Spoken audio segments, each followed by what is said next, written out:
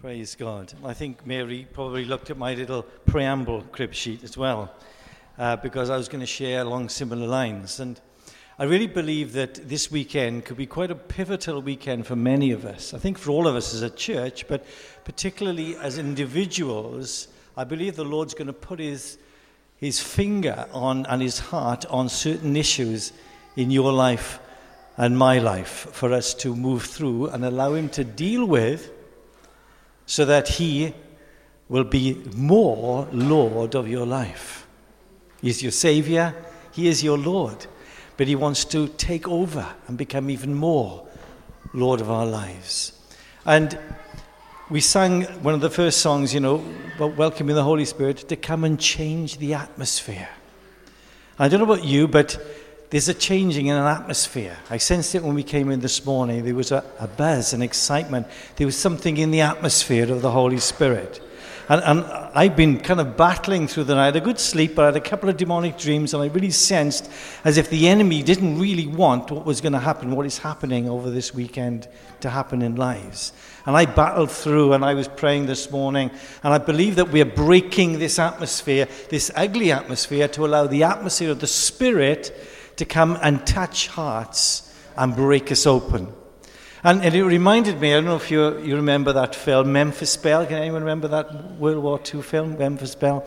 It was a story of the Allies going to bomb some area over in Germany. And yet there was lots of cloud cover. And they went over time and again to drop their bombs on a particular target, but they couldn't see it because of the cloud cover. But then after the second or third attempt, the clouds disappeared, and they could see this window, and they dropped their bombs and blew up the target. And it reminded me that there's an open heaven waiting to bless us, to drop the spiritual bombs of love into our hearts, to destroy the ugliness of sin and the ugliness of wounds and self and so on, and set us free. But God is wanting that atmosphere to break so that he can target those issues in our lives. And the question is, am I willing to allow God to clear the things in our lives so that that window of light comes over us and into our hearts and starts to do something quite wonderful and dramatic in our lives? And in my little morning reading, I had this scripture this morning, and I thought I'm just going to read these couple of verses. It's 2 Corinthians 6. So then we are working with God. Since then we are working with God. We plead with you not to accept God's grace in vain. For he says, at the right time I heard you, and on the day of salvation I helped you. Listen, now is really the right time. Now is the day of salvation. And I believe that today is a day of salvation. Not so much from hell, because by the grace of God we're saved from hell by the blood of Jesus, but to be saved more from the power of sin. The sin that besets us, the sin that traps us into what I've got, and it hasn't appeared yet on the screen. Here it comes. The message today, life on the unknown path, I've called it, breaking out of old creation mindsets. God wants to cause those old creation mindsets, which are conditioned and formed and fashioned by some things that have happened maybe in the past with our upbringing, with experiences negatively, with peer groups and so on. These things cause us to have old mindsets that are like the clouds that prevent this window from focusing on your heart. And God wants to blast those clouds away today so that you can be targeted. Get that in your head. God is wanting to target your heart today. He wants to target it to such an extent that those issues inside of you, which Mary shared about earlier, are going to be sorted, are going to be blown up, as it were, so that God can become even more Lord of your life. Isn't that an amazing thought? So we need to be preparing our hearts for the first few steps of the new path. And only those who are prepared, as Stephen reminded us yesterday, to have their minds renewed can tread on this path. And this is the scripture, of course, that he used. Therefore I urge you, brothers and sisters, in view of God's mercy, to offer your bodies as a living sacrifice, holy and pleasing to God. This is your true and proper worship. Do not be conformed to the pattern of this world, but be transformed by the renewing of your mind. Then, and only then, you will be able to test and approve what God's will is, his good, pleasing, and perfect will. It's interesting then, isn't it? In other words, unless we're willing to be transformed in our thinking, our mindsets, we're never going to really discern and test and approve what God's will is. And we'll be taken off in the imagination of our hearts. And there's a scripture in Luke chapter 1 where Mary is praying, and she says in her prayer, the proud he has scattered in the imagination of their hearts. And you know, when I read that years ago, it really hit me hard. And I thought, if I've got any pride in my heart, it's going to be the very reason that I can never discern the will of God. Because that's not a mindset that God can work with. In fact, the other scripture says, God has opposed the proud and gives grace to the humble. And we'll be focusing on pride in a moment, but we need to see that if we've got traces of pride in our hearts, they are symptomatic of an old mindset, an old creation mindset, because pride comes from independence. And anyone who's independent can't be of God, because Jesus even said, apart from me, you can do nothing, he says in John 15. And then he says in John 5, I can do nothing unless the Father shows me and tells me. He lived with total codependency upon God. But pride is the opposite to that. Pride says, I don't need God. Pride says, I don't need my brothers and sisters. I just need my opinions. We need to allow the bombs, when the window of heaven is over you, to destroy that type of mindset so that we can be totally set free. So what does it look like? Here's contrasting the fruit of a carnal versus a renewed mind. I always like to give us kind of tests so we can't wriggle out of it, Here we go. A carnal mindset, and we can all identify with this stuff. And listen, guys and girls, be real this morning, amen? If this touches your heart, don't just go, oh, that's just the preacher. Oh, I can play frisbee golf later, that's okay. Let's allow it to touch and burn and blow up something inside of us so that we can be really, truly set on fire. Because when God touches your heart, you're going to be set on fire. But fire consumes and burns brightly, yeah? Let him consume so you can burn brightly. So here we go. Calculated, reserved, suspicious. Is something going ping, ping, ping in your heart right now? If it is, allow it. Allow the conviction to start to work in your heart. A renewed mind is warm, serving, has an open demeanor. Not a closed demeanor. What are you saying? Do you really mean that? Oh, I don't know about that. I'm a little suspicious there, There's the difference between the renewed mind and a carnal mind. A carnal mind given to emotional ups and downs. Sorry. Many of us given to ups and downs in our emotions, aren't we? That's because we trust a carnal mind. And maybe it's coming from some old creation strongholds that God needs to deal with, and I totally understand that, and we're going to allow for ministry for that later. But if you're given to ups and downs emotionally, you've not got a fully renewed mind. God wants to do a gracious, loving, healing work to set you free. Because a renewed mind is emotionally balanced. Carnal-mindedness, inconsistent, unreliable, moody. Tick, tick, tick. Renewed mind endures with joy and tenacity, no matter what happens. Joy doesn't depend on happenings, which produces happiness. But joy depends on Jesus and linked to him and receiving strength because we're dependently connected to him in grace.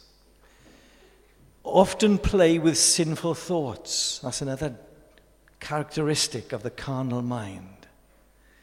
The renewed mind, thought life is harnessed. Not perfect. Yes, we get our temptations. Yes, we think things, we think, but instantly we dismiss it. We say, no, in Jesus' name. Lord, grace, please. And we go for it, rather than passively playing along with it.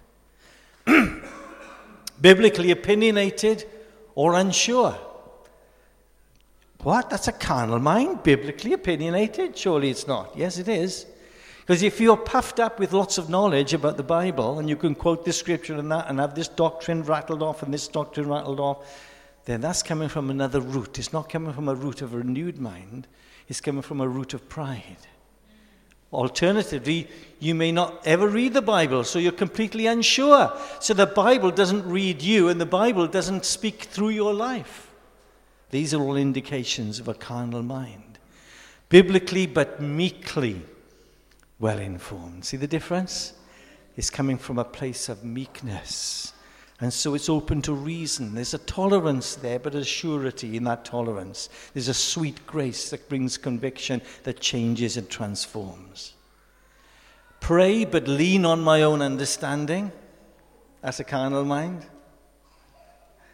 Revelation of spirit codependence. I mentioned that earlier, didn't I? You know, the word codependence is something that we sometimes shrink from, think, oh, we should be codependent. And no, we shouldn't on other people in a kind of a desperate sort of way, an insecure sort of way. But we are to be codependent on Jesus. Guys, I'm losing some of you. Don't forget, I'm a teacher. I can tell when people are not concentrating. So let's tune in, okay?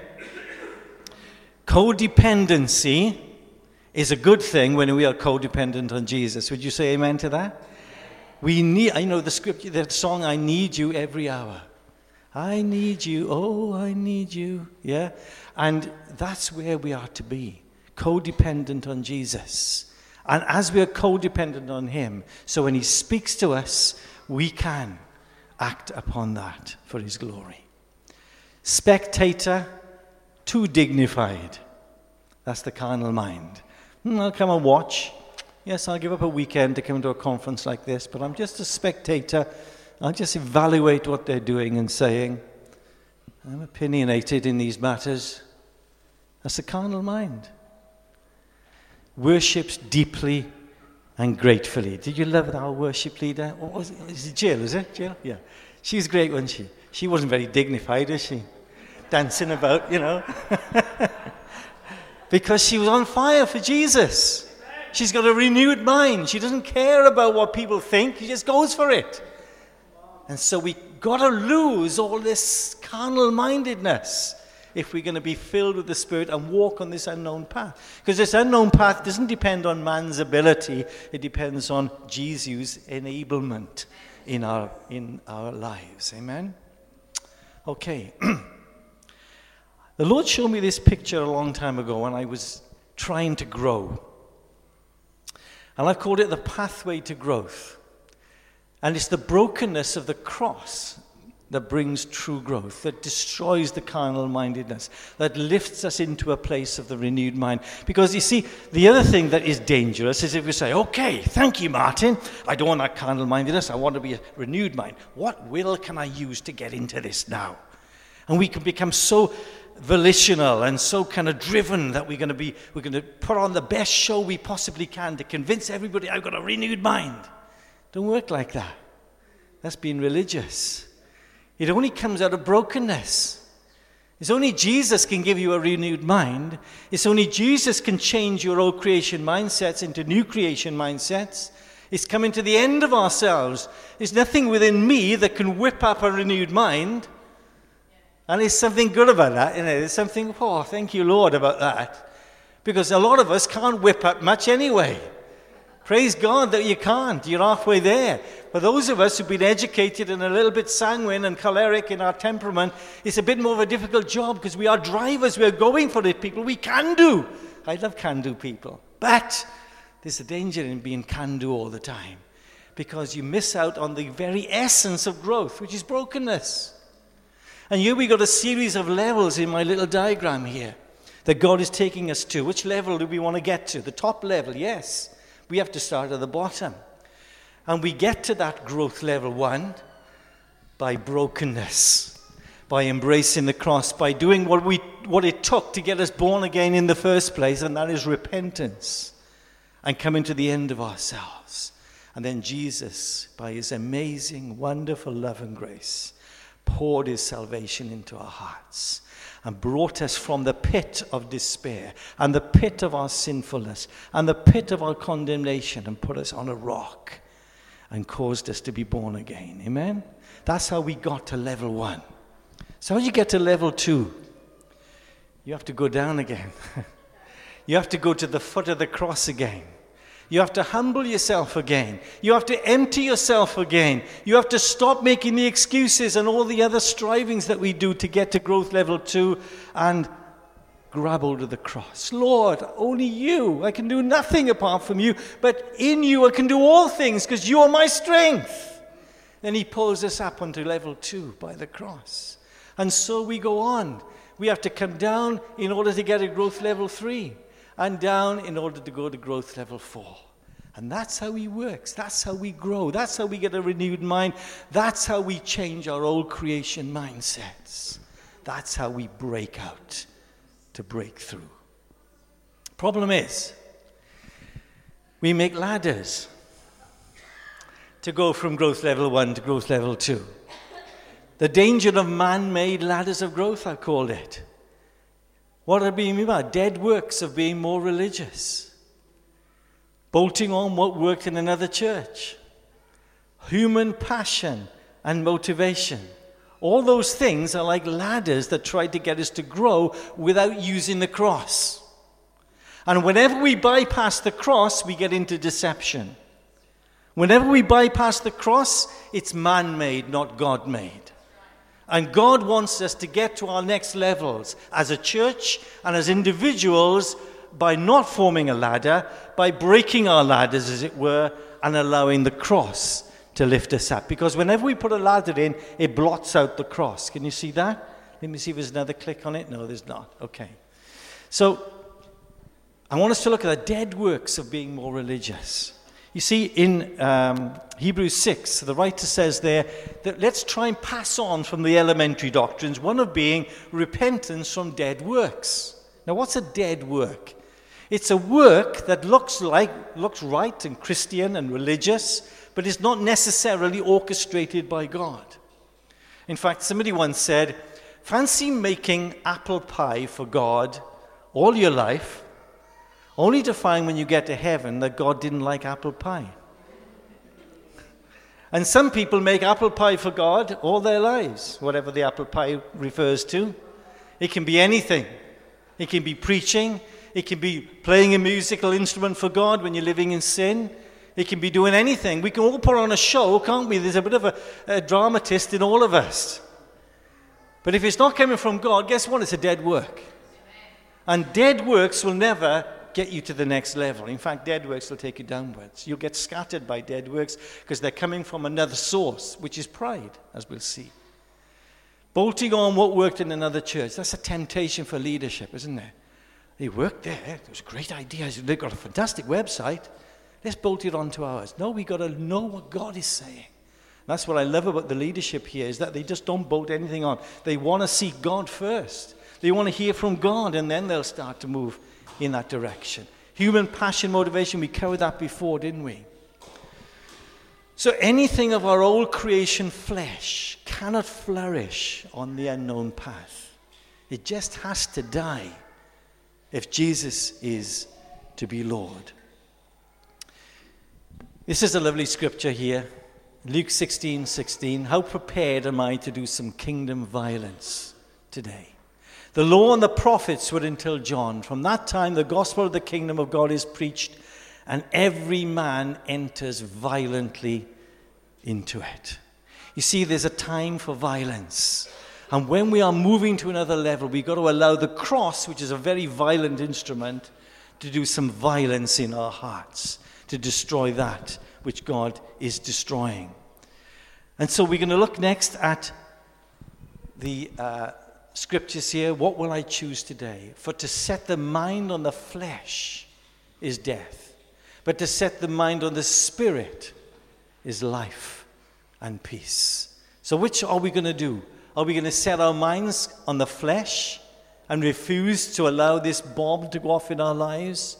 Or are we going to set our minds on the spirit and soar with God and be on fire for Jesus and be those who other people come and watch burn Amen? I think as it was Wesley said, he said, all I do is get set on fire for Jesus and other people come and watch me burn. And that's what happens. That's the attractional church that we want. People coming to say, wow, look at these people. They got something because they're on fire for Jesus. You'll never get on fire for Jesus if you don't put the flesh to death. What is the flesh? Here we go. We've seen this before. It's one of my first preachers at SCF. I thought I'd just bring it up again. There are 4 expressions of flesh in the Bible as I can discern it. Sin is an obvious one. The success rate of conquering it on our own is quite high because we can repent, and that's how you do it. Look, repent and have grace by faith. We're not going to focus on sin today, but if you're aware of sin, then come to a place of repentance. Get someone to pray with you later to destroy that sin, which is an element of flesh. Selfishness is another one. The success rate of conquering it alone is medium. Remember, we looked at that. And a similar way, repentance, grace by faith, and discipleship will enable you to get rid of your selfishnesses. But if we like our selfishnesses, if we defend our selfishnesses, if we say, this is what I believe, and it's your opinion, you can stuff it, because I'm going to keep what I think, then we'll always keep it. We need discipleship. But it's these last 2 I want to focus on. Self-righteous prides and judgments, which is difficult to conquer on your own and needs deep discipleship, and wounds that cause negative beliefs, which is very difficult to deal with on our own and needs special ministry to create a truth encounter. So we need to break out of these pride-based judgments and these inner wounds that cause negative beliefs so that we develop this renewed mind. So how do we break out of the unrenewed mind roadblocks of pride? Now, Scripture teaches us that the relationship contentions in a family, in a church, or an organization often come from the root of pride in our hearts. Because pride has very real limitations. In fact, Scripture here in Proverbs 13:10 says, only by pride comes contentions. Only by pride. So if you have contentions in your family, in your marriage, in your family life, if you have contentions in your church relationships, if you have contentions in your wider family or your workplace, it's coming from a root of pride. And it's easy to say, yes, there's pride in them. But guys, if you keep saying that, you'll never see the light. You'll never have a renewed mind. You'll never be able to discern the will of God. We have to own up and say, it's pride in me. It's pride in me. You see, at its core, pride is self-centeredness. And it deceives us into believing that our self-worth is measured by what people or ourselves say or think about us, rather than what God and His Word say about us. And it becomes a blockage between us and God. So if you believe yourself and your own view of yourself, rather than what God says, or your closest brothers and sisters who've got a great heart towards you, then you're engaging in pride. And you're going to be deceived, and the pride will be scattered in the imagination of their hearts. Pride blinds us to the truth and gives us good, in inverted commas, reasons and excuses why we can honorably, in inverted commas, justify our limiting belief fears, behavior, habits, outbursts, offenses, etc. It convinces us that we are right in blaming other people, our past, our upbringing, etc., for the way we feel. In such a way, we display a trust in something on the inside, someone other than God, and usually ourselves. And it creates dualistic thinking. What is dualistic thinking? Jesus is Lord of some things, but He's not Lord of these things. That's what dualistic thinking is. In this area, yeah, He can be Lord when it comes to doing the thing, reading my Bible and coming to church and singing the songs and saying the right words with certain measures of passion. He can be Lord of those areas, but in these areas, my relationships, my opinions, my family, my beliefs, my doctrinal position, and so on, no, He's not Lord of those things. I think He is, but He's not really, because there's something comes out of me in response to that which reveals it's not of God. That's pride. And pride that leads to this dualistic thinking can take many different forms. Here's the different expressions of pride, and you're going to be shocked by some of them. You'll all be amening to this type of pride: arrogance, haughtiness, judging, anger, being puffed up. We all say, oh, absolutely, yeah, we don't like people like that, do we? No. But what about this next list? Fears, including failure, feeling useless, rejected, abandoned, mediocre, timid, condemned. And I got a word here which I felt the Lord quickened to me earlier: disappointed. This is pride as well, unfortunately. We are very sympathetic, and rightly so, to people on the right, but not so much on the left. But we should be sympathetic to both, because both come from man. Both come from something other than God. And both can be rectified when God is involved in our lives. So you might be thinking, well, how on earth can you say that fear is pride? Where does fear come from? Does it come from God? No, so it can't be of God then, can it? So if it's not of God, it comes from me or from somebody else, and therefore that's the root of pride, because pride is independence of God. The same thing with feeling useless. God doesn't call you useless or rejected or abandoned or mediocre or timid or any of those other words. We think that about ourselves, and we trust our own opinion. That's pride. That's a revelation to me when I saw it. I tell you, it really changed my life when I saw that. Because I could no longer justify it. I could no longer say it's okay to be like that, because everybody says they're there. They pray for me, and they're nice to me, and they're kind, and they're empathetic, and they get in the pit with me, and they say they're there. They put a nice sticky plaster over me. We don't want to stay like that, do we? We want to be free. We want to be healed. We want to be whole. But if we just go on what other people's niceness says, and it's good to be nice, I'm not knocking that, by the way, but that's just the first port of call. We are to lift people out of the pit, having bound their wounds, having put the plasters on, having been empathetic and so on, and take them to Jesus, who alone can set them free. Get them to get on that cross so that they can be lifted out into the next level. That's where we are to be. What about another one? Breaking out of the pride-based roadblocks of unbelief. If we choose not to forgive, sorry, I said unbelief, I meant unforgiveness, I beg your pardon. Let me read that title again. Breaking out of the pride-based roadblocks of unforgiveness. Unforgiveness. You know, if we choose not to forgive, we become independent from God. We essentially detach ourselves from the vine's flow of life and our dependency upon its sap. Now, you know the story, the image that Jesus gives in John 15 about the vine and the branches. The branches could only bear fruit because they were part of the vine. And why was that? Because flowing through the vine was the vine's sap. And the sap was the essence of the life of the vine. The sap gave the fruit of the vine. Without the sap, there's no fruit. And eventually there'd be no branches.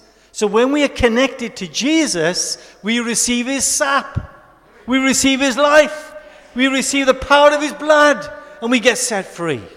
But if I detach myself from the vine because of unbelief, because of unforgiveness, because of fear, because of pride, then I stop bearing fruit.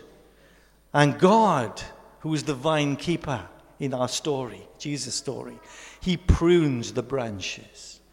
Are we willing to be pruned, to allow these ugly things of pride, which come from old kingdom, old creation mindsets, to be dealt with? We see we tap in otherwise. If we don't tap in and depend upon the kingdom sap, we tap into another source. As I've said, our own understanding, our own judgments, relying and trusting in our own thoughts and justifications. The essence of this is pride.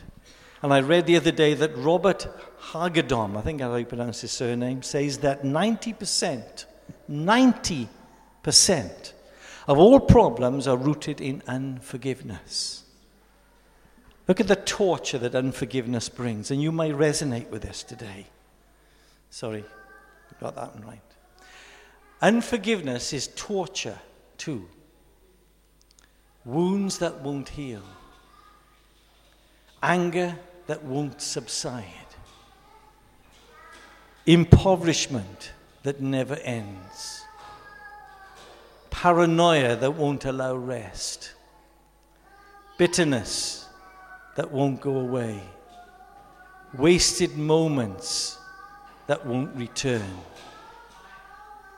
Do you resonate with any of those? If you do, you need ministry. Because it's the inner wounds that cause these things.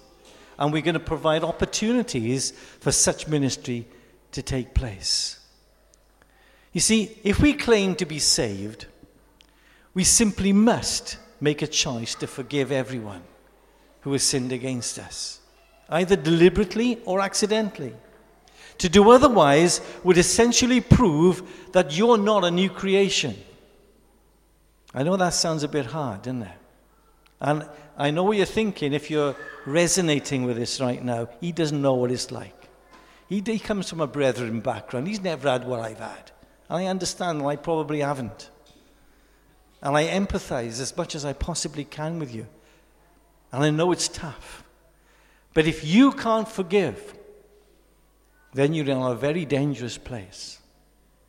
And you've got to repent.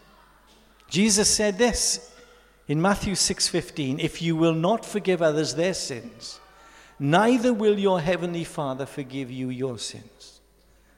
And that's pretty strong, isn't it? Pretty black and white. So I hope you're trembling a little now if you've got unforgiveness in your heart. I'm not a sadist, honestly. But I am wanting you to get real. I wanted me to get real with this word today. If you've got unforgiveness, if you've got pride in your heart, I hope you're trembling.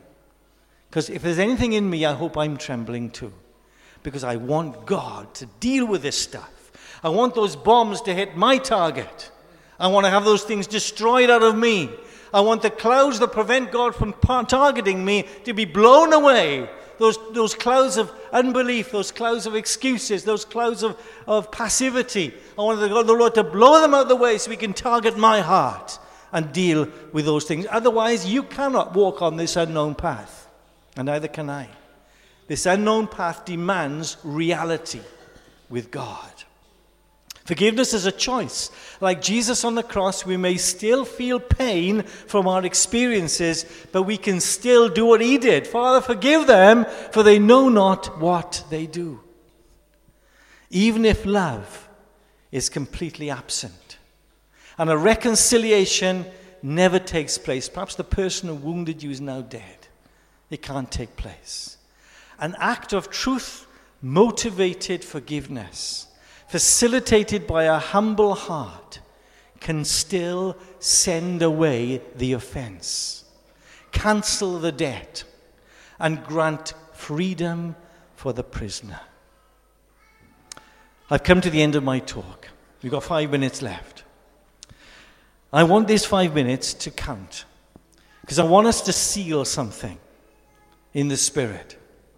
I want you to promise God that before you leave these premises tomorrow afternoon, if you're conscious of anything that God has touched you this morning about, when it comes to limiting beliefs of pride or unforgiveness or fear or disappointments or excuses like that, reasons like that, which are very real and are very much bringing you down, please seek help. Please get prayer. Please ask for ministry. I know the whole leadership team and Sue and I are available to you at any point. We'd much rather minister to you than play frisbee golf or go for a walk. We may do that, and you may happen on the walk even. Because this is so much more important. This is the reality. This is the hub of the reason we are together, is to go on to that next level, to go into that new era, to start treading on this unknown path. Are you willing to break out this morning so you can break through? Let's just come before God. If we can try and keep the distractions to our absolute minimum for the next few minutes, please, that would be great. Let's just come before the Lord.